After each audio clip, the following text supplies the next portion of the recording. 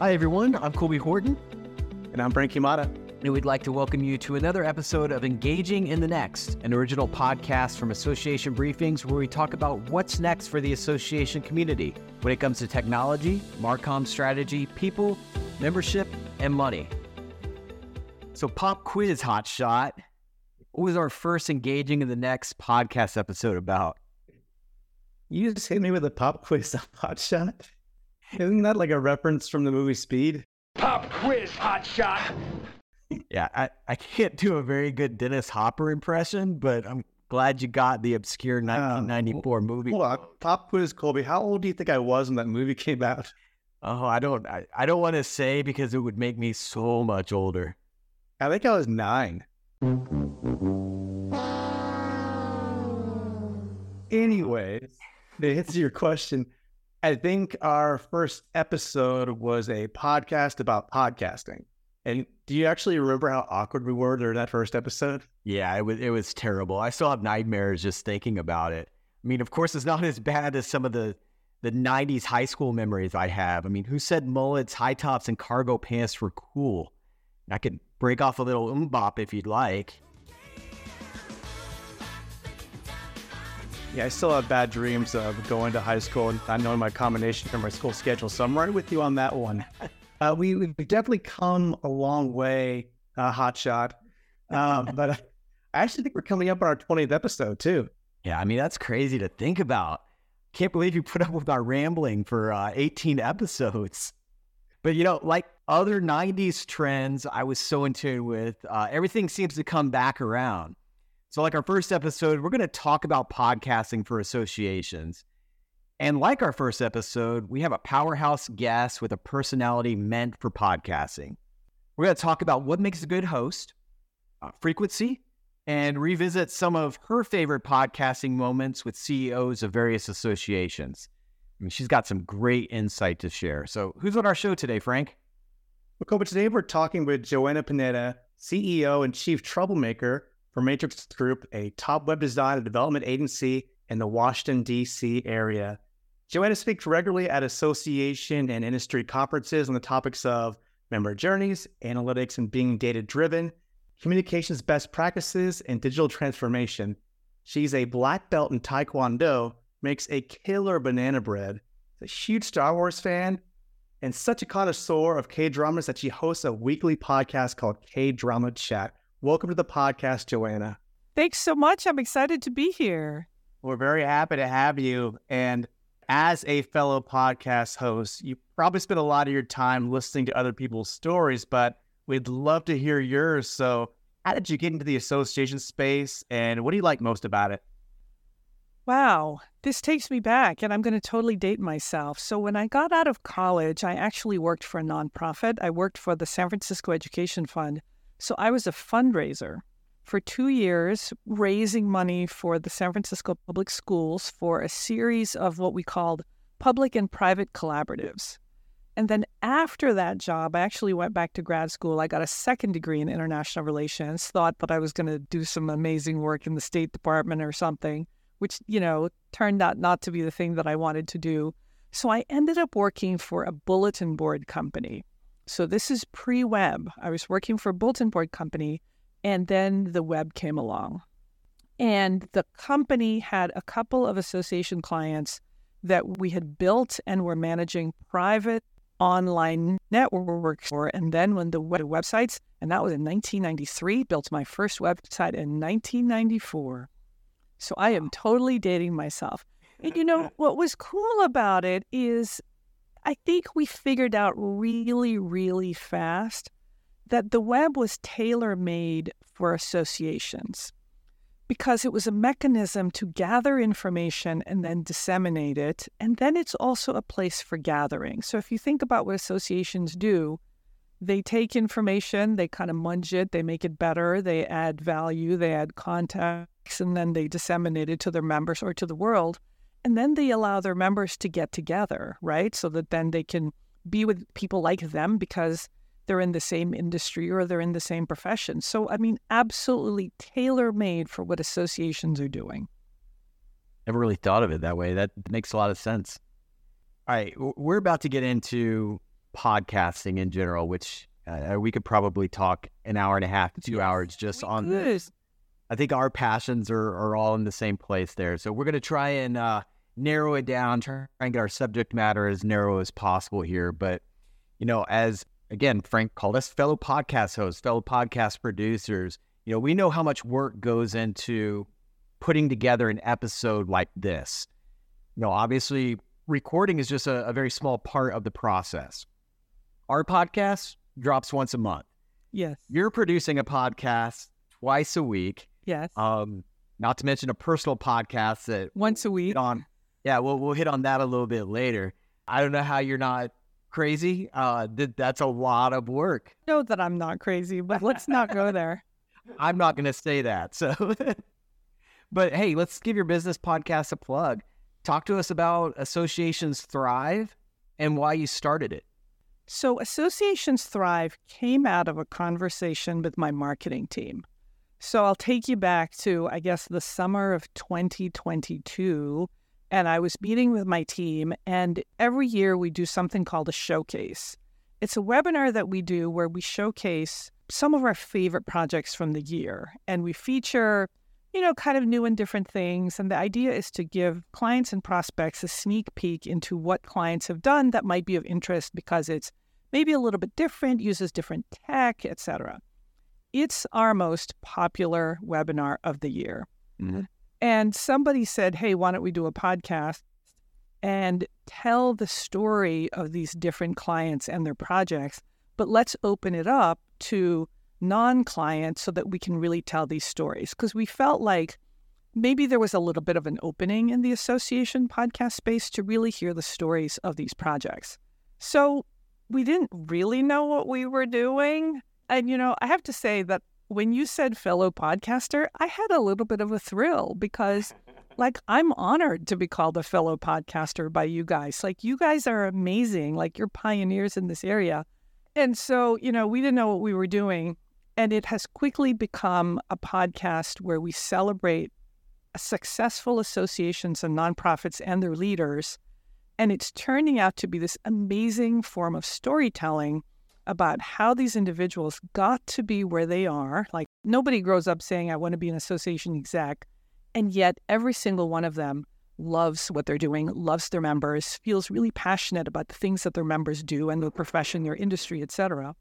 And then it's also been kind of this really neat way to highlight the new and different things that these associations are doing. So every episode, honestly, I don't know where the episode is going to go. We don't have a set topic.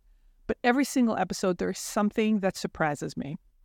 So that's Associations Thrive. And the reason we went twice a week is because I had such a backlog of recordings at one point that I said to my team, guys, so this was back in April, and I said, any recording I do today is going to drop in August.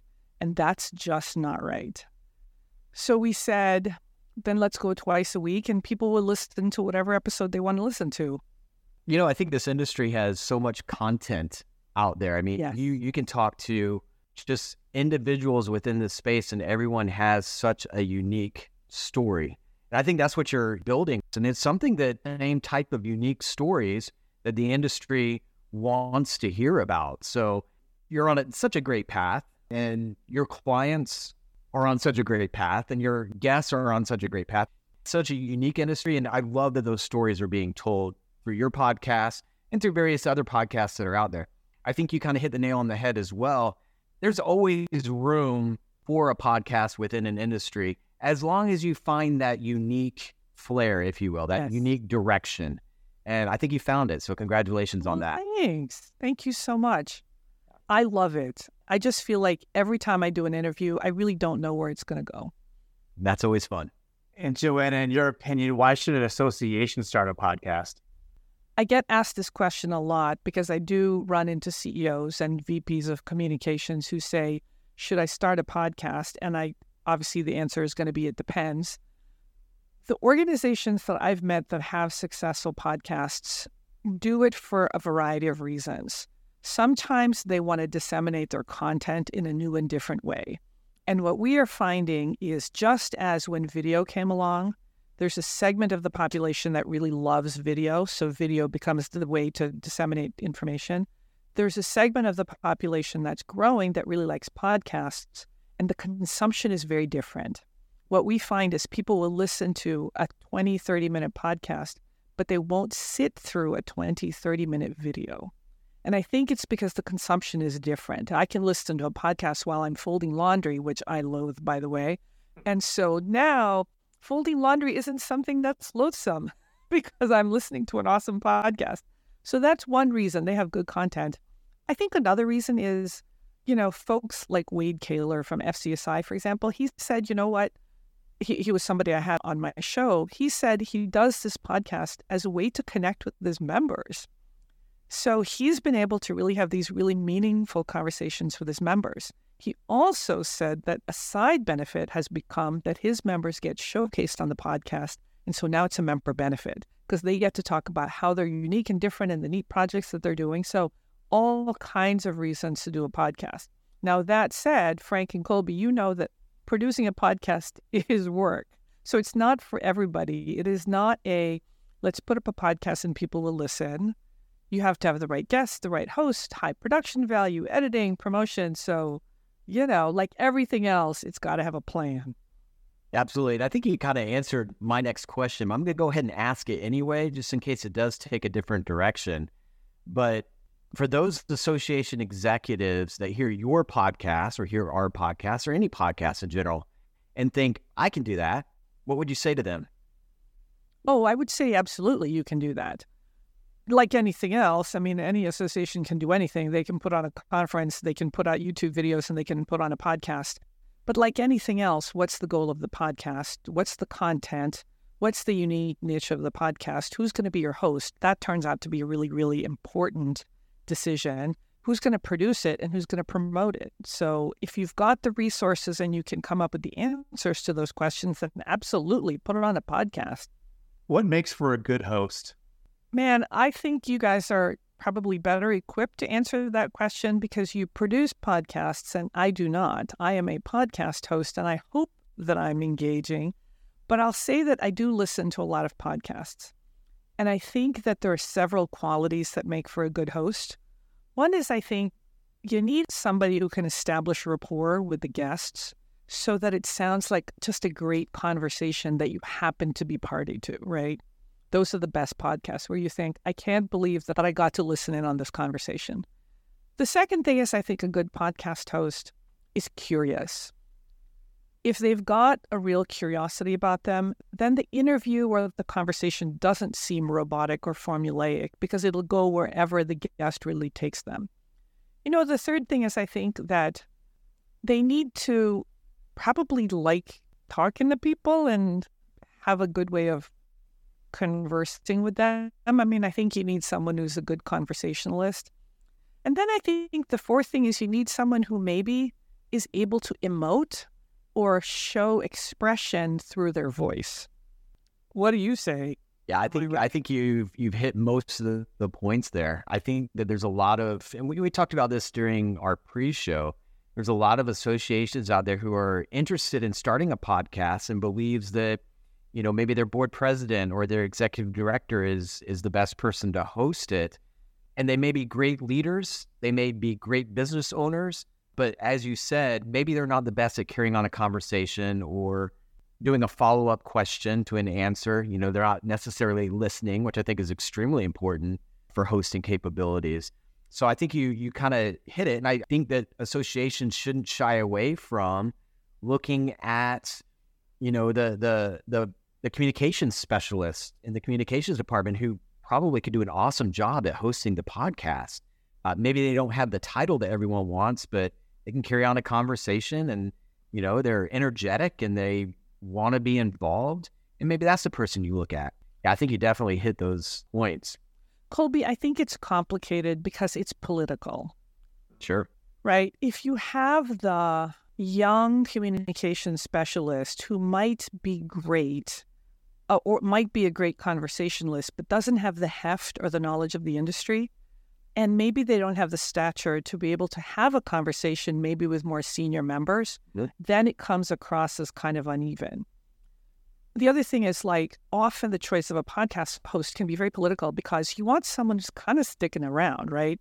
because what happens is if you have kind of revolving hosts, or you have someone and they're awesome and then they leave, well, now the voice of your podcast is gone. So it's political, and I don't really envy the association that needs to make that decision, because if you've got a board chair who says, oh, wow, I think I could do this, but they can't, then I don't know what you do. Yeah, it's always, there's only so much post-production you can do. And, if you don't grab someone in those first few seconds of a podcast, they move on. And it's really your host who drives that. It's the host that people have relationships with and keeps them coming back to hear more and more.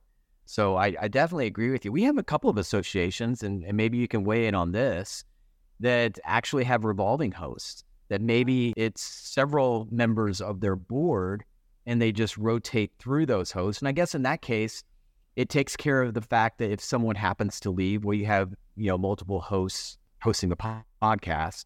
So maybe that's an option as well. I think that's okay. Like Harvard Business Review, they have multiple hosts, right? The IdeaCast podcast, which I love, by the way. Like sometimes it's Kurt Nickish, and sometimes it's the editor-in-chief, and sometimes it's the managing editor, and they're all wonderful and amazing. I will say this. I think that if you're going to be a podcast host, you should go through coaching and training. I certainly did.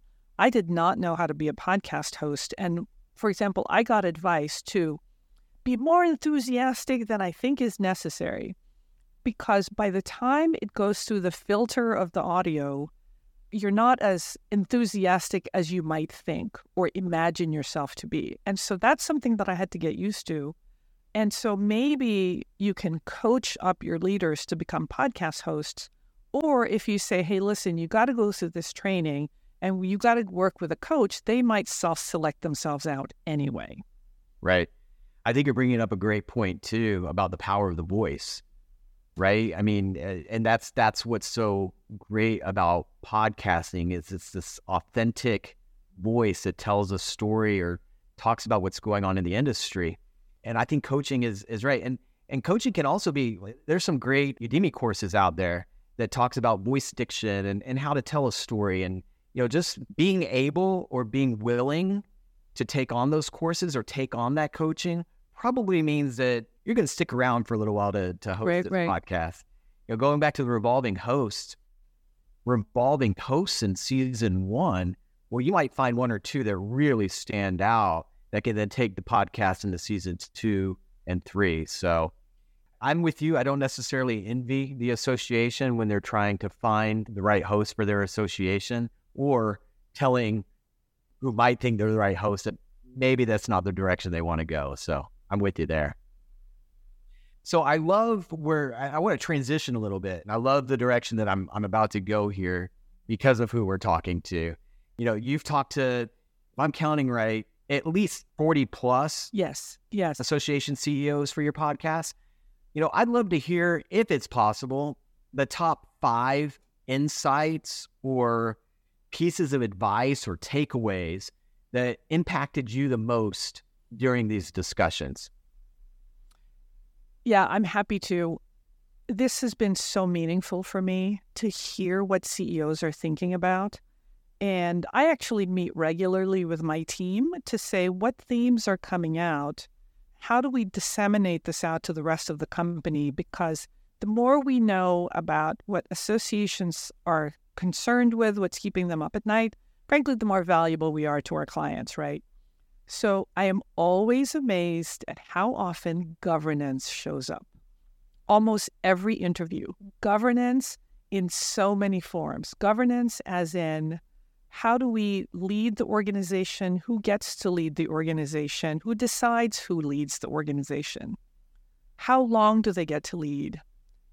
The other thing that they think about is things like who gets to be a member, who gets a voice, and who gets a vote.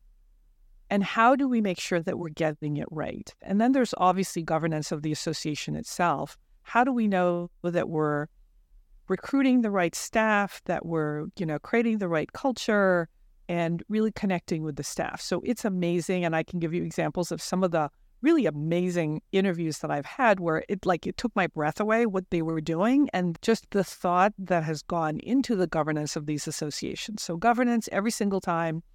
And to be honest, like, I'm a tech CEO, right?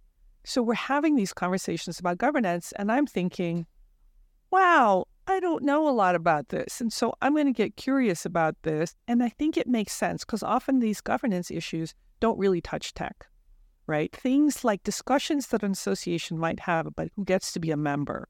So Sharon Kneebone, for example, from Pain Medicine, she said that their members previously were all MDs. And then they made a decision to allow non-MDs, but PhDs to become members. And now they're considering who else should be a member, including non-PhDs and non-MDs. Now, that could be a really contentious discussion in the organization, right? So Cynthia Young, for example, from Art Therapy, she said that recently they allowed students to vote. And that was contentious when she first brought it up. They said, oh my goodness, there's no way that we can give students the vote. They don't know enough. They recently brought it back up to the leadership and the membership voted it in, she said, almost unanimously. Now their student members have a voice. Vince Tolucci from the Chiefs of Police. The name of the association is the International Association of Chiefs of Police. They have a category of membership that allows non-chiefs to be members. I think they're called associates. But they were wondering why the second and third level leaders weren't becoming members. And, Vince said to a person it was because of the name of the association. It was the International Association of Chiefs of Police. So sometimes the chief didn't want them to be a member, or the police leaders didn't think they could be members. So then there was this whole kind of marketing campaign to make sure that those police leaders knew that they could become members. Even if they're not chief members, that they can become members. So just amazing conversations about governance. Amazing conversations about mental health and how you have industries and professions where mental health is an issue because of who the members take care of. So the American Counseling Association, the American Art Therapy Association, and the Chiefs of Police. Their members cater to people where mental health is an issue. So that's another theme. Another theme that's really come through is the theme of reinventing your conference in so many ways, probably more ways that I can recount on this podcast.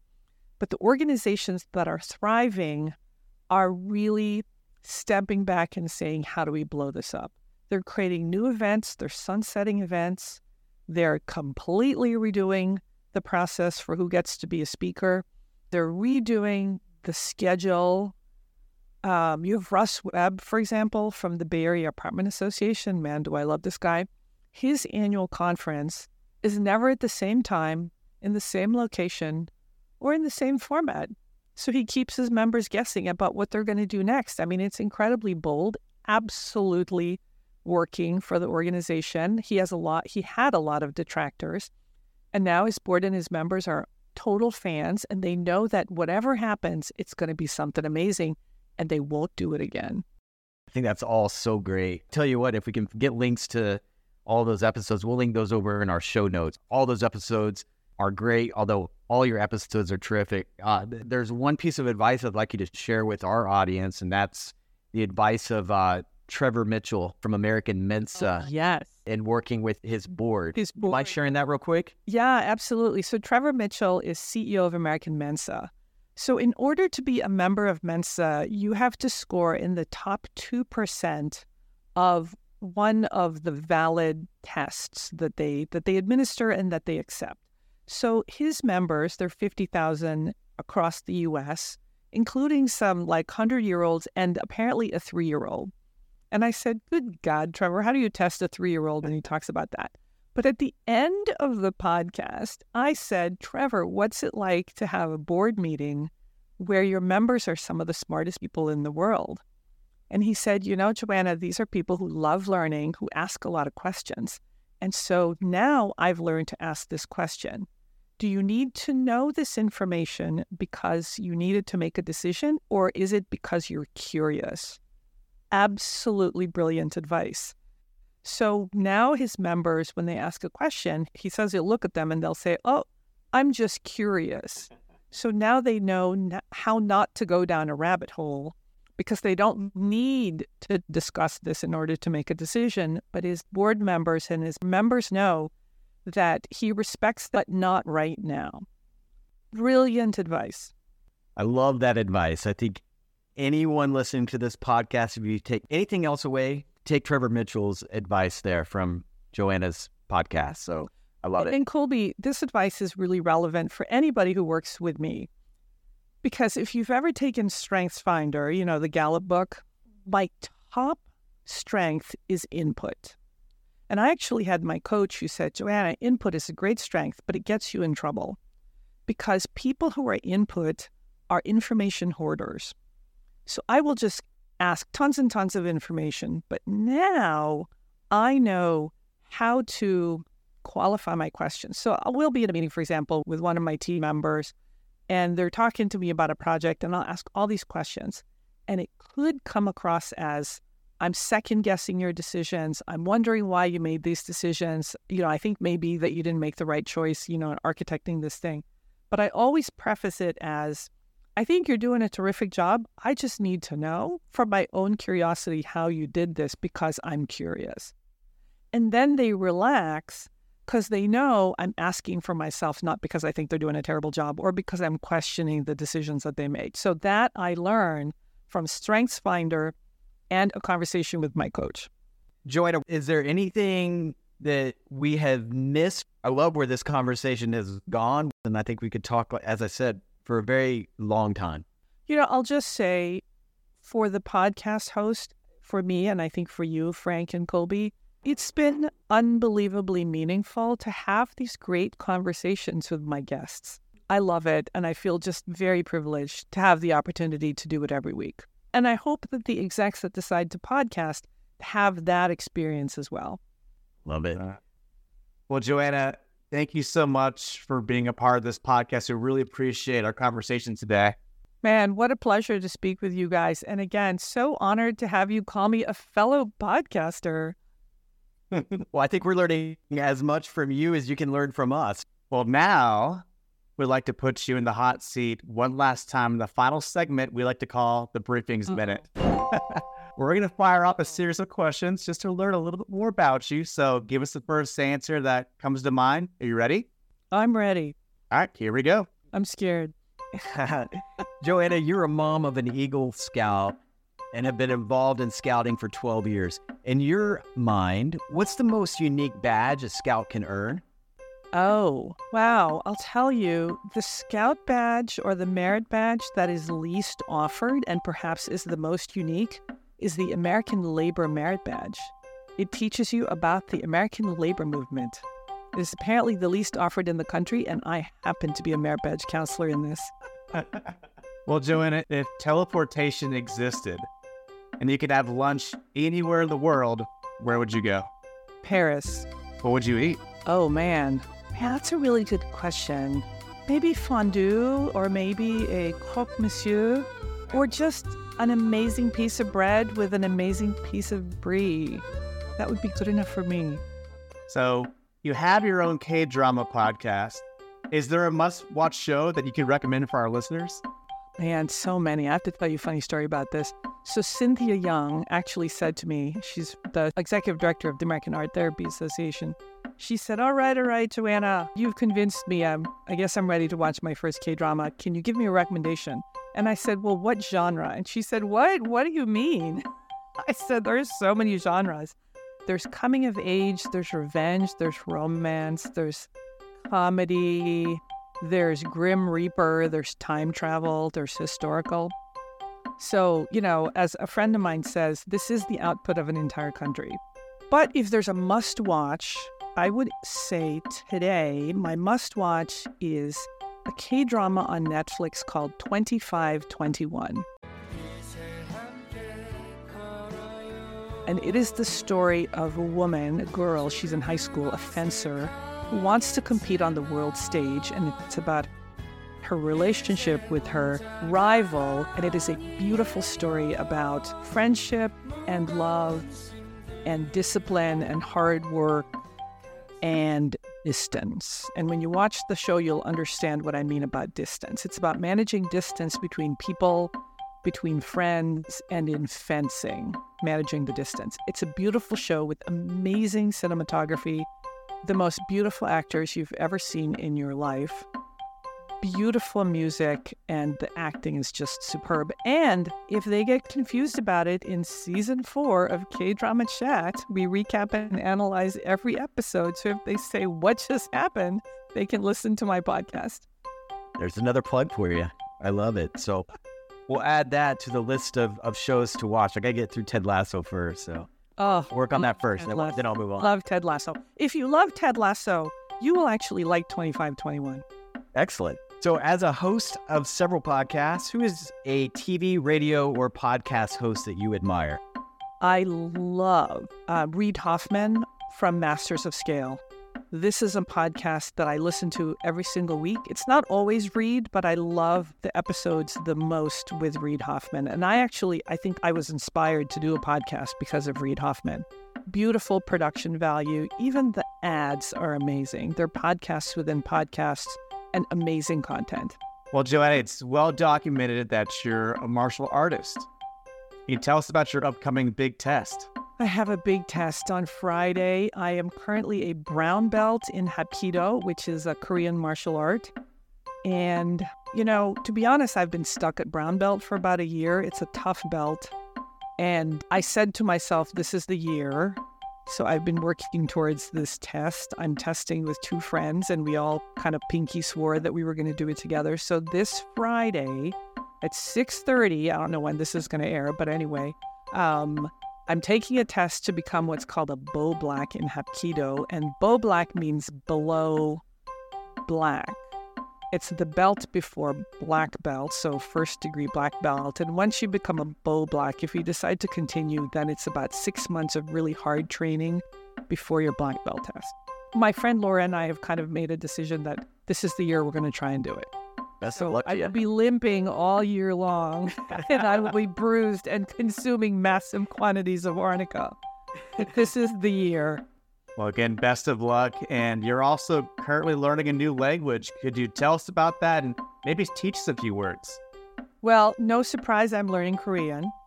So, during the pandemic, I took 1.5 years of Italian, and that was just absolutely lovely. And I thought it was going to screw up my French. I used Duolingo, which I love. It did not. It was absolutely lovely. What an amazingly just beautiful and expressive language. And then, of course, when I got interested in the K-dramas, I said, well, maybe it's time to learn Korean. So the thing that's interesting about Korean is there are multiple politeness levels in Korean. And you always start out very, very polite until you have permission to not be polite. And so you're always managing the level of the person that you're talking to. In fact, it's apparently common when people meet each other to ask each other's age so that they can figure out how they should speak to them. So, if you wanted a couple of phrases. So when I walk into the martial arts studio, I've got a Korean master. I say 안녕하세요, which is, I think literally it means like peace be with you or be well. And then when I'm leaving the studio, I say 안녕히 계세요, and my master says 안녕히 가세요, because I'm leaving and he's staying. And then thank you is 감사합니다. And so we say that a lot at the studio. It's a beautiful, beautiful language, very, very formal. Well, Joanna, that's the buzzer for today. Well, thank you so much for having me. Yeah, we love that you were here. Thank you for your insights, and we hope to have you on again. I would love it. It would be an honor. Thank you. Great, and thanks to everyone for listening to this episode of Engaging in the Next. Join us each month as we discuss trends that impact what's next in the association space. And be sure to subscribe to our podcast on Apple, Google, Spotify, or wherever you listen to your favorite podcasts. If you'd like more information about association briefings and how we can help your organization produce a podcast or a unique data-driven personalized newsletter, be sure to visit us online at associationbriefings.com. See you next time.